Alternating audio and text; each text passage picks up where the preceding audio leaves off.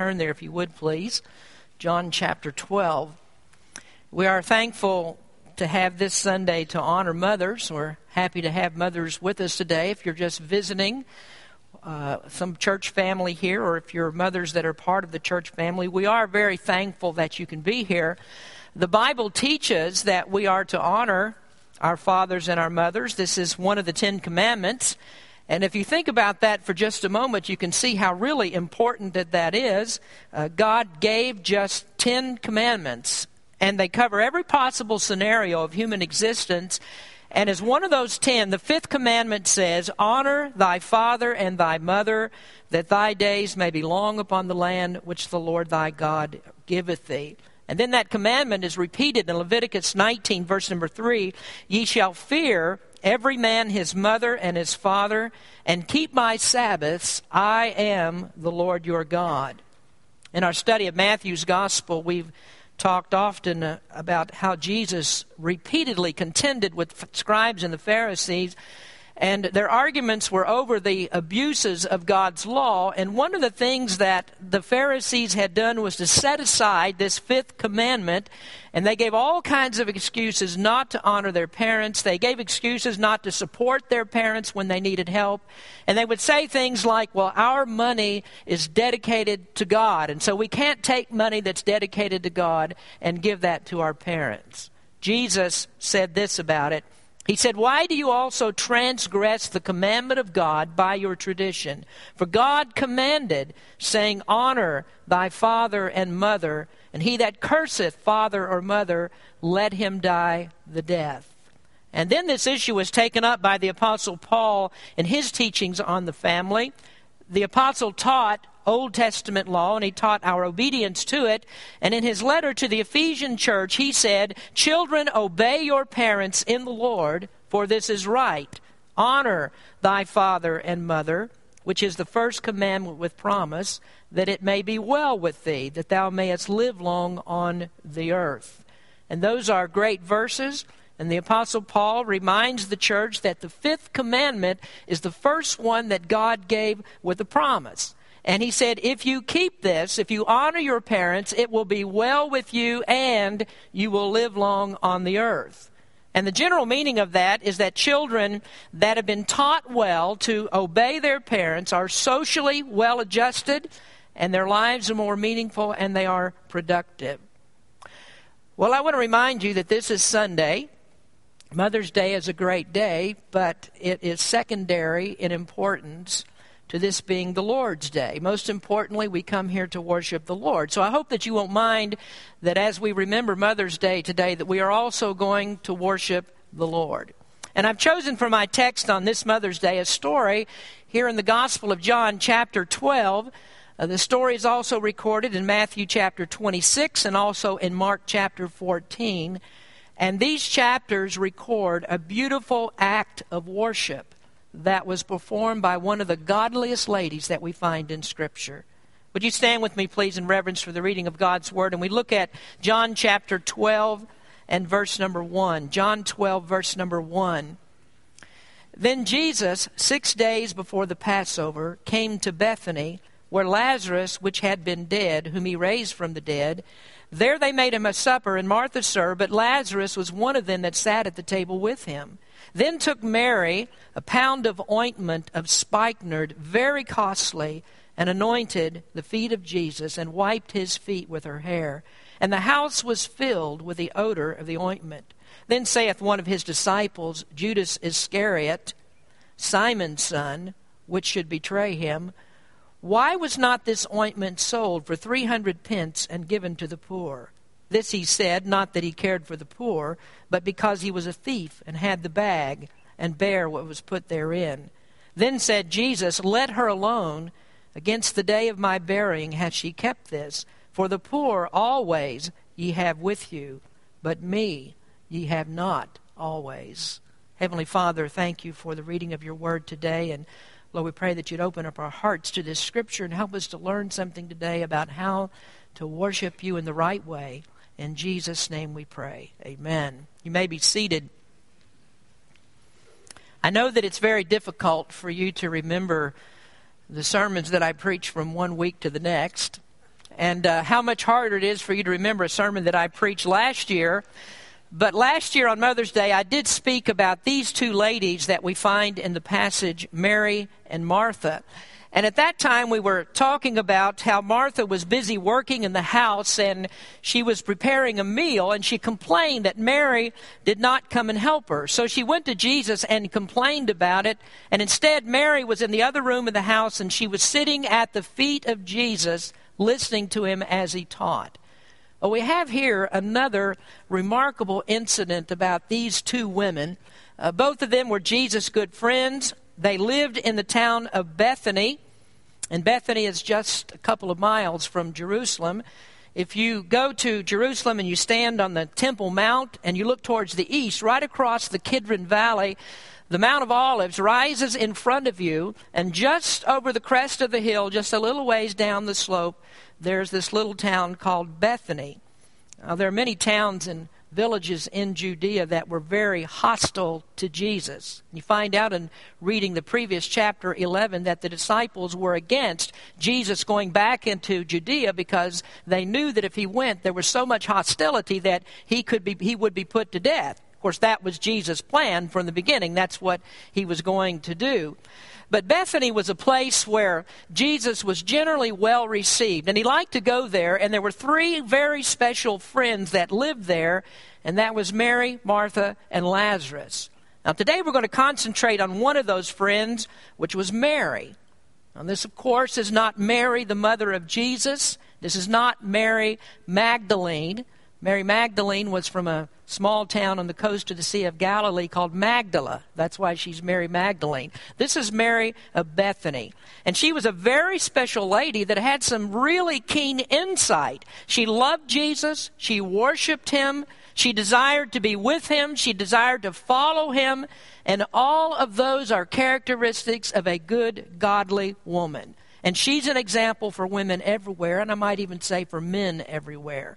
So I've chosen to talk about her. The Bible doesn't actually say that she was a mother. There's no mention of any children that she had, but we do know that she was a very godly lady. I remember more than 10 years ago, there was a lady that joined our church, and I suppose you'd say she came into the church with a chip on her shoulder. She was very upset that the Bible didn't have more stories about women. And she thought our church was just too male-oriented and we didn't respect women enough. Now, I think in general she thought that Christianity didn't care very much for women. And I assured her that wasn't true, that without Christianity, women would be severely repressed. If you go to other cultures around the world where you don't have Christianity, many of them, in many of those cultures, women are pushed down, they have no rights, they're put into submission.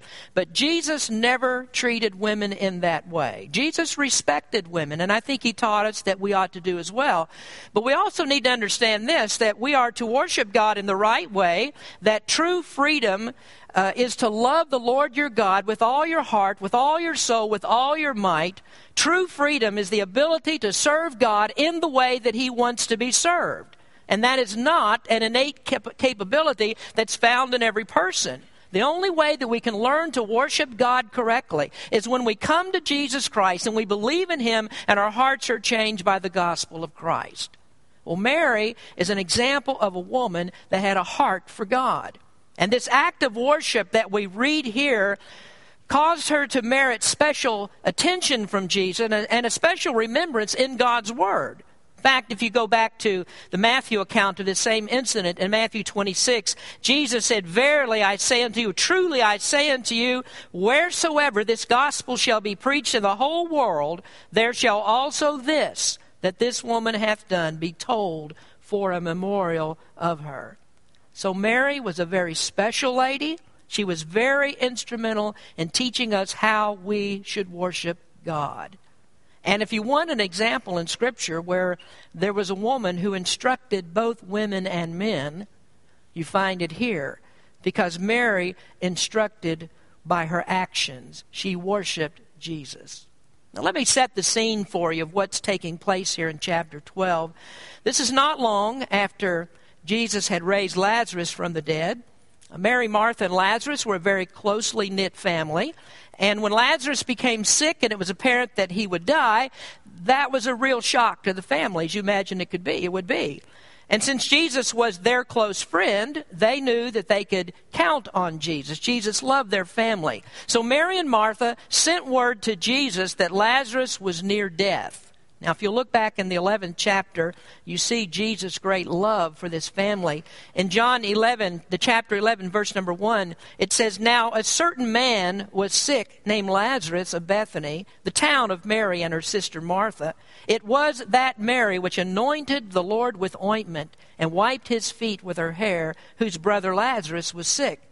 Therefore his sisters sent unto him, saying, Lord, behold, whom thou lovest is sick." And in verse number 5, now Jesus loved Martha and her sister and Lazarus. And in those next verses, it tells us about the sickness of Lazarus. And by the time that Jesus arrived there in Bethany, Lazarus had already died. And there's some great verses that are in that section. There are verses there that tell us about the resurrection. But they also tell us that Jesus intentionally waited for Lazarus to die. And this was because he was going there to do this great miracle of raising him from the dead. Now, if you go down to verse number 32, Mary came and she fell at the feet of Jesus, and she was in deep sorrow because her brother had died. Verse 32 says, "Then when Mary was come where Jesus was and saw him, she fell down at his feet, saying unto him, Lord, if thou hadst been here, my brother had not died. When Jesus therefore saw her weeping, and the Jews also weeping which came with her, he groaned in his spirit and was troubled, and said, Where have ye laid him? And they said, Lord, come and see. And then that great verse, verse number 35, it says, Jesus wept. And what great love that Jesus had for Mary and Martha, what compassion he had upon them when he saw them in deep sorrow. And so the story goes on. Lazarus had died, and so Jesus raised him from the dead. Well, as we begin chapter 12, there was a dinner party that was planned for Jesus. And no doubt this was a celebration in order to honor Jesus because of his mercy and his grace and his compassion in raising Lazarus from the dead. And so Mary and Martha were there. Lazarus, who had just been raised, he was also there. And they were in the home of another man that really had reason also to be grateful to Jesus. This was Simon the leper's house. And no doubt that means he was a former leper, or else they wouldn't have been there. Leprosy is an incurable disease, but the Bible says it's Simon who is a former leper. And we find that in another place. So it means that Jesus must have healed this man Simon from his leprosy, and so he offered his house for the celebration. Now we might want to notice that first today is that worship is a celebration. Worship is the reaction of your heart in great gratitude for what God has done for you. And so this dinner party was a celebration. It was because of Jesus' compassion of raising Lazarus from the dead, because of Mary and Martha and the way that he loved them. And I love this story of Lazarus. You really ought to take time to read that in the 11th chapter, because it's a picture of what Christ does for lost sinners. Jesus takes people that are dead in their sins, spiritually dead, people that have no hope for eternal life, and he calls them. He awakens them out of their spiritual deadness, and he calls them to a life of hope in the gospel. And that's nothing other than an act of God. Dead people can't do anything for themselves. Dead people don't move, they don't act, they don't talk, they don't answer. And that's the way it is with every person who's spiritually dead. You do not have the ability to come to God. Your ears are stopped up because of that spiritual death. But when Jesus comes, he cuts through all of that, and through his sovereign work of the Holy Spirit, he calls dead sinners to life. Is that not a reason to celebrate? If that's happened to you, isn't that a reason to celebrate that God has called you out of your spiritual deadness into spiritual life? That makes you want to worship Jesus. And so family and friends were gathered to worship Jesus. And they celebrated the resurrection to life. And that's one of the reasons why we meet together on Sunday mornings. We're here to celebrate the resurrection to life. Jesus' resurrection, but also our own resurrection from spiritual death into spiritual life. Now, let me give you 3 important facts today about worship. First is that worship pleases the Lord. It pleases the Lord when we're thankful to Him and express our gratitude. And we see here that Mary went beyond the normal act of worship, and what she did was truly exceptional. She came with this alabaster box of ointment, and she broke that out, and she poured it on Jesus. And in a moment, we'll see how unusual that was and how costly that it was. But when Mary poured out this spikenard, as the Bible calls it, there was a wave of protest that went across the room. Judas spoke up first, but Matthew records that all of the apostles protested this gift. And you'll notice what Jesus says in verse number 7. He said, "Let her alone. Against the day of my burying hath she kept this." Now here is a woman that set the mighty apostles back on their heels. Here was a woman who had some great spiritual insight because she knew what Jesus was about to do. She knew that Jesus was on his way to the cross, and perhaps she would never have the chance to do this for him again. She might not have the chance to be there when Jesus is taken down from the cross and when his body is anointed with all the burial perfumes. And so Mary thought, why should I wait? Why should I take the chance of not being able to do this? I want to come now, and I want to show my love and my gratitude for Jesus. And Jesus was pleased by that. And God is pleased with this because this is what every human being is designed to do. God made people for worship. Our purpose is to glorify Him. And in order for us to do that, Christ purchased our salvation by His death on Calvary. And in our salvation, He mends our brokenness and He puts us back on the right track for the purpose for which we were created. And if you wonder about that, was man created for worship? All you really need to do is to look at the holy angels. What do? They spend all of their time in worship. Every moment they are in worship. They think of nothing else but worship. And man, in his stubbornness and his rebellion, does not try to please God. And the Word of God says that God is angry about that. It says that He's angry at the wicked every day. Why is God angry? Well, the simple answer to it is that people don't worship Him. He's angry because of that. We don't have the capacity to worship Him. And so God brings us to salvation because He desires to be worshiped. It pleases Him. And so can you imagine how upside down it would be for a person who claims to be a Christian, who says that they believe in Jesus Christ, how upside down it is for that person not to worship? If you don't come for the singing, and you don't come for the praying and for the preaching, which are all acts of worship, is God pleased with that? And you wonder, are you the type of person, think about yourself, are you the type of person that would even entertain the thought of doing what Mary did? Do you love Jesus the way that she did?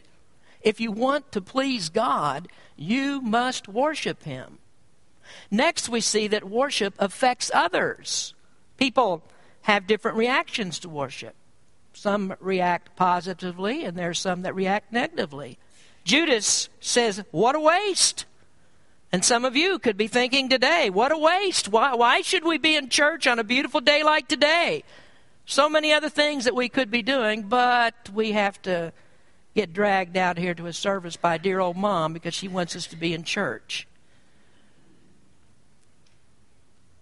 Some people are thinking, when is this thing going to be over? When is church going to be through? We need to get out of here. And there are others that say we didn't even need to be here in the first place. What we really ought to be doing is we need to be out there.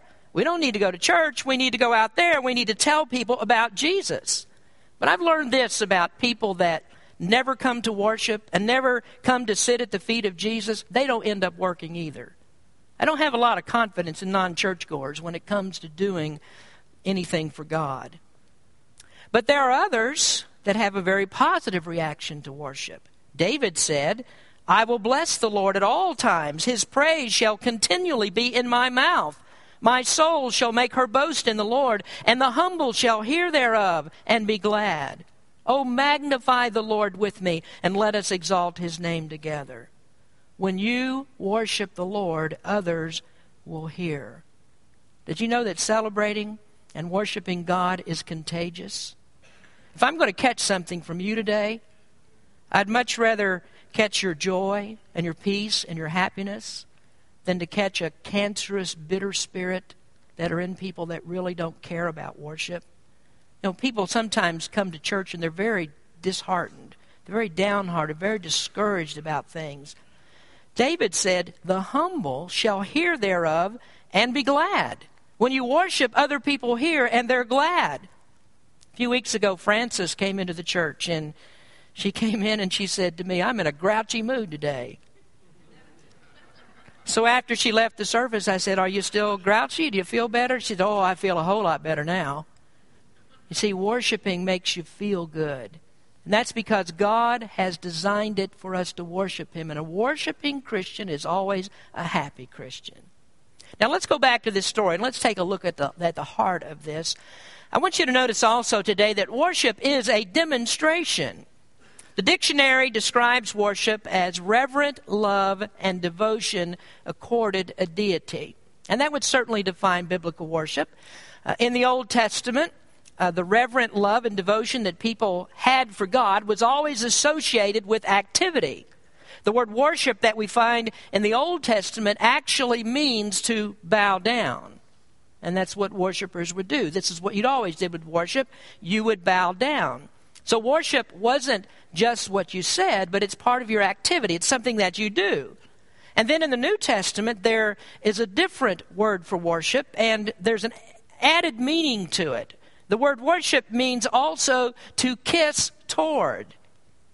Now, there's an interesting story about a woman that did to Jesus a very similar act to what we read here in John chapter 12. This time it happened in Galilee when Jesus was at supper at another man's house, and that man's name was also Simon, and that's caused a lot of people to mix up these two accounts. They're two different ones, and you can read about that one in Luke chapter 7. But in that particular story, there's a woman in Galilee. She's not from Judea. She's not from Bethany where this story takes place. She's in Galilee.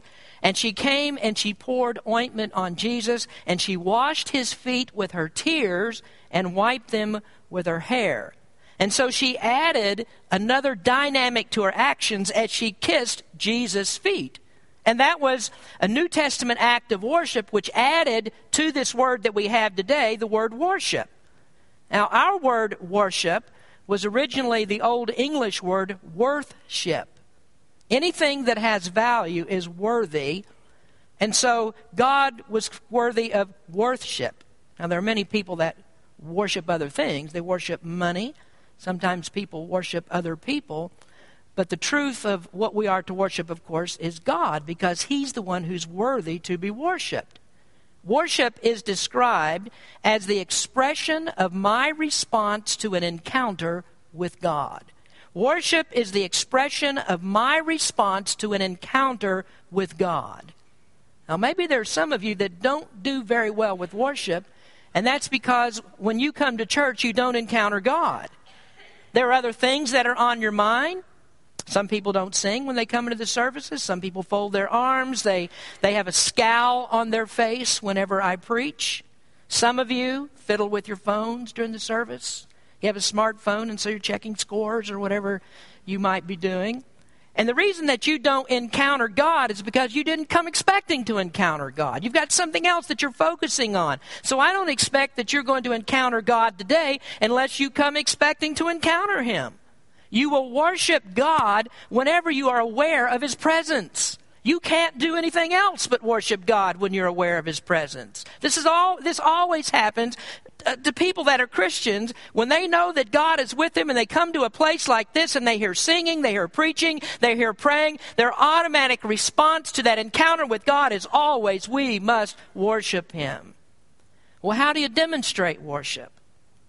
I think we can learn something from Mary. Mary was at the top of her game when it came to worship. So we notice here that she worshiped with unashamed adoration. Verse 3 says, then took Mary a pound of ointment of spikenard, very costly, and anointed the feet of Jesus and wiped his feet with her hair. Now that was a very different time and place from today. The customs were different then. Some things that they did would be considered very strange to us today. One of the things that Mary did was considered to be a terrible social faux pas. And that is, she came into the room with all these people and publicly she let her hair down. Now the women in those days had much more hair than most women do today. And the women always kept their hair up. Whenever they were in public, they kept their hair up.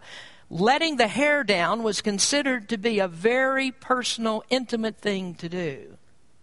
But being politically correct and being socially correct did not stand in the way of Mary's worship. Publicly, she wanted to show the affection that she had for Jesus. Now, people today have a very strange idea about their faith. And you'll hear people say, well, faith, that's a very private matter. I don't talk about my faith. My faith is something very personal to me, so I don't talk about it. Did you know that's an idea that's terribly opposed to Scripture? Jesus said in Matthew chapter 5, let your light so shine before others that they may see your good works and glorify your Father which is in heaven. Your faith is a demonstration of your worship of God, and that's not something to hide. If you truly believe in Jesus Christ, that faith that's in you ought to burst forth like a light shining out of heaven.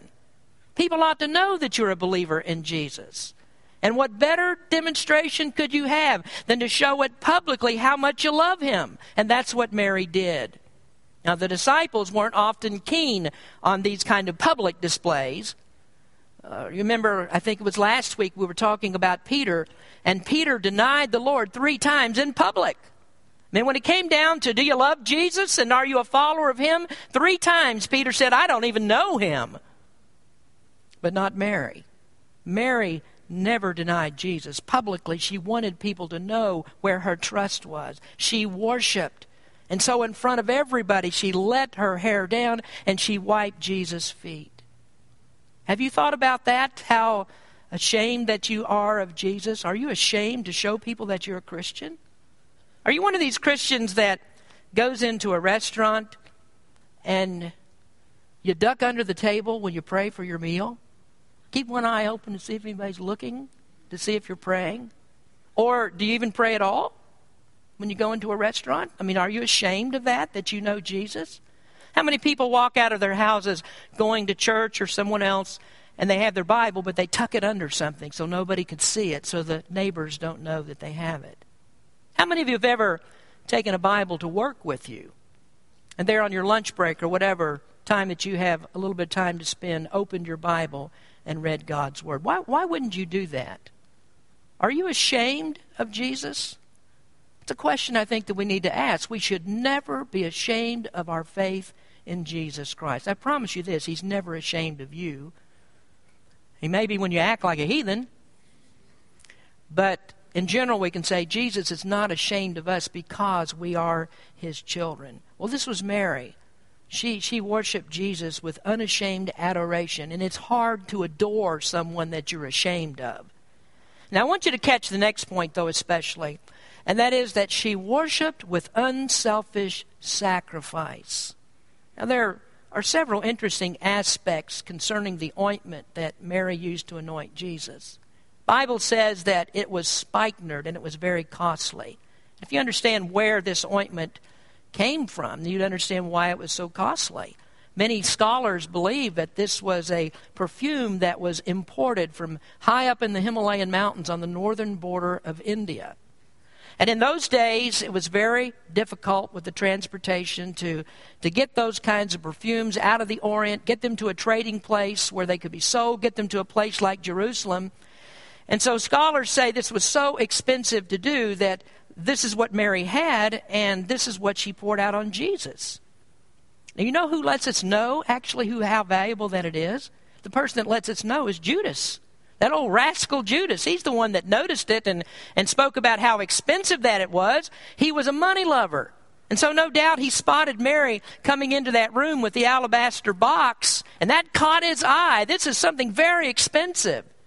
Now here our King James Version says it's an alabaster box. Well, really what it was, it's more like a jar with a long neck made out of marble, a jar with a long neck, and it contained this very sweet-smelling perfume.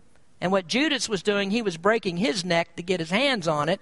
And this is what Mary would do. She would break the neck of that jar, that long, slender neck on the jar of perfume. She broke that out and she poured it on Jesus. It was very costly. It was worth about 1 year's wages. Now, Judas wasn't worried about the poor when he said this. He was worried because the Bible says he had the bag. He was a thief. He kept the money for the apostles. And so Judas wouldn't have given it to the poor. If he could have got his hands on it, then he would have pilfered it and used it for himself. And we don't know how Mary came into possession of such a costly perfume. There's nothing in the Bible to indicate this was a rich family. So people think that, well, maybe she inherited it. Maybe she saved up and for a long, long period of time she had it, or it was in her family for a long time. And I read an interesting opinion by one person who said that this was a spontaneous act of worship. It was a non-thinking sort of thing, that she just came in the room and she got overcome with this, and so she just burst out with joy, and she took this and she poured it out on Jesus without even thinking about the consequences of the cost.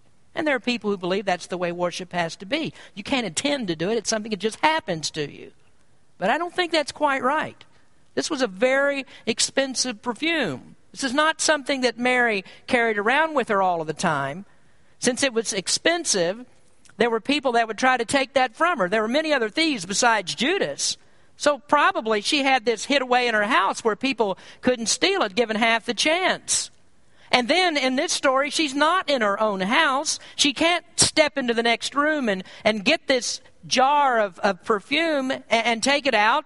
But instead, she had to plan for this. She had to bring it with her to this dinner party. She had to find it in her house where it's hidden, bring it with her with full intent, recognizing the cost of this. So she brought it to the dinner party with full intention of what she would do with it. She knew the cost, and she would pour it out on Jesus. And she poured it all out. She gave of her very best. She had the intention of sacrificing it all for Jesus. And people thought there, what a terrible waste. But she disregarded what it cost, disregarded how it could have made her life better if she'd sold it and used the money. Think about that for a minute. This was a year's worth of wages. Would you ever think of doing that? Would you ever think of giving such a costly gift to Jesus? Who would do that in worship? You know, most of the time we give Jesus our leftovers, if we even give him that. Mary took what was worth a year's worth of wages, and she poured it out on Jesus. And when I think about this, I think back to the Old Testament and a story about David who wanted to make an offering to God. This is in 1 Chronicles chapter 21. I'd like you to turn there if you would, please, and we'll finish the message today with this scripture. And this is just a remarkable story about two men who had the right idea of how to give to God. And both of these men wanted to worship, and both of them were willing to sacrifice. Now let me give you the scene of what takes place here in 1 Chronicles 21.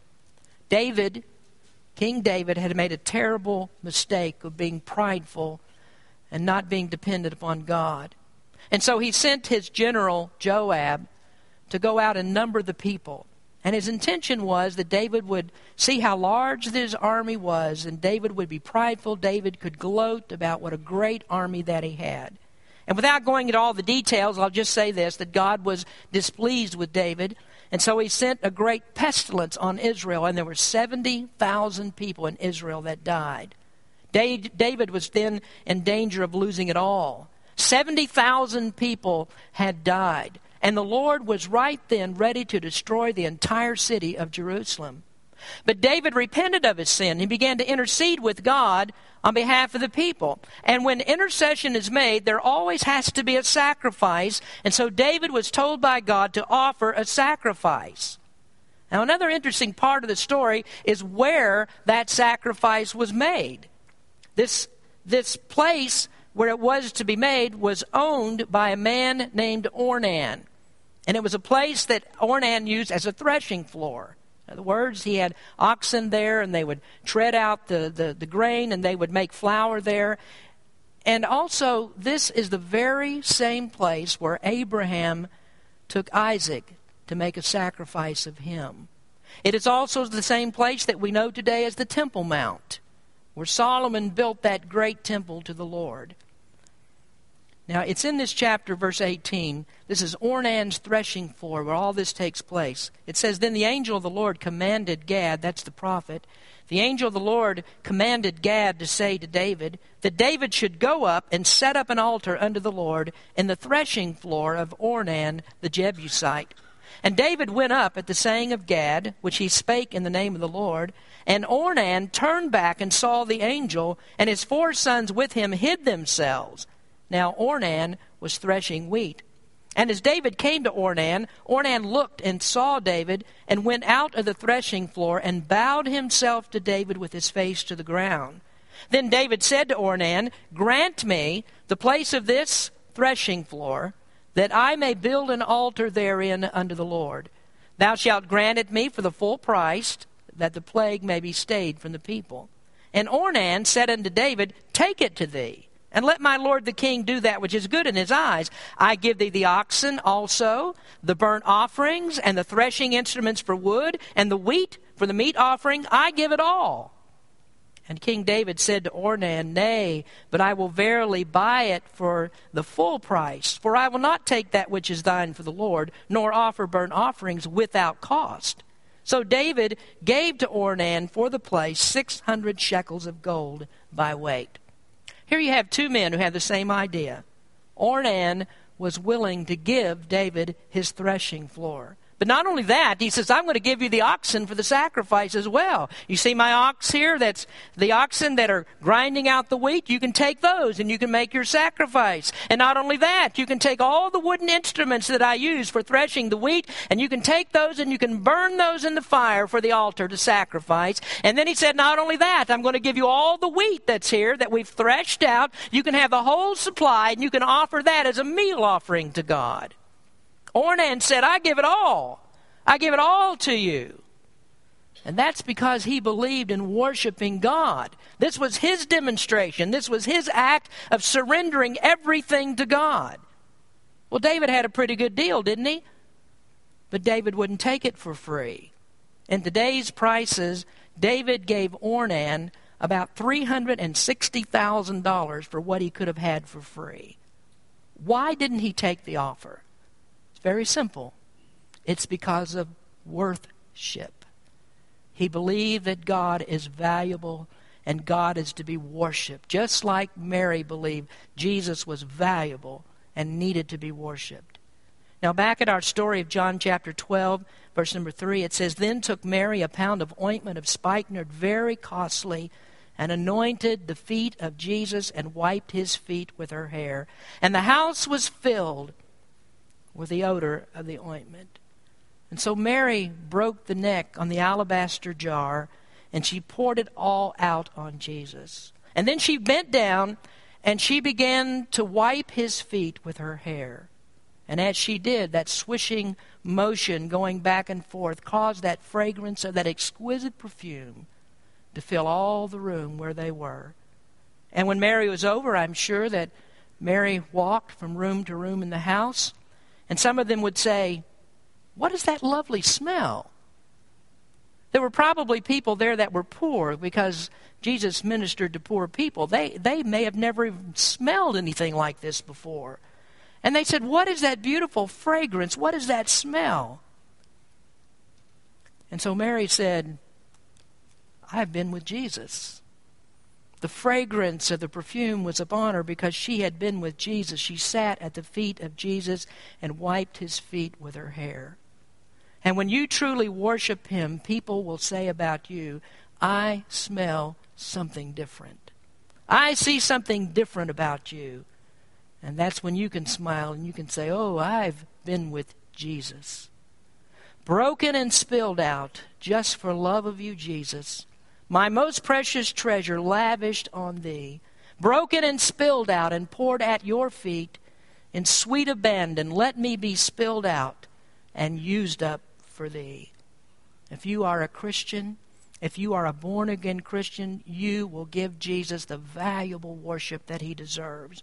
And then no one will ever mistake what that beautiful fragrance is, that you have been with Jesus. Now, Mary is just a wonderful example of what it means to worship Jesus in the right way. Here is a woman who taught those 12 apostles a few things. Jesus is so valuable that it means we must offer what is most valuable to us. Have you offered something to Jesus? What have you sacrificed for him when he sacrificed his life for you?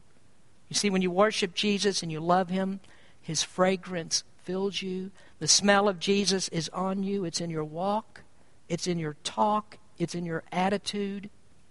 Jesus permeates every part of your life when you know him and you worship him. Broken and spilled out just for love of me, Jesus. God's most precious treasure lavished on me. You were broken and spilled out and poured at my feet.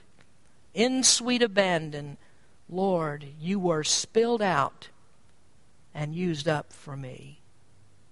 Let's pray.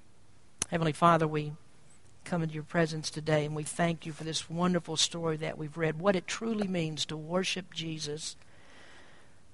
Jesus is the most valuable thing that we could ever come in contact with.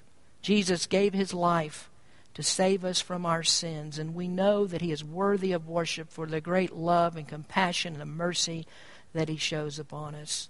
Lord, I pray that you would speak to some person's heart here today. Again, we are thankful for mothers, and we want to honor our mothers today, but we do want to give you the most honor and glory for everything that we've done today. You were broken and spilled out for us. And may we be willing to sacrifice for you, surrendering all to you because of the great love that you have for us. Bless our people today. In Jesus' name we pray. Amen.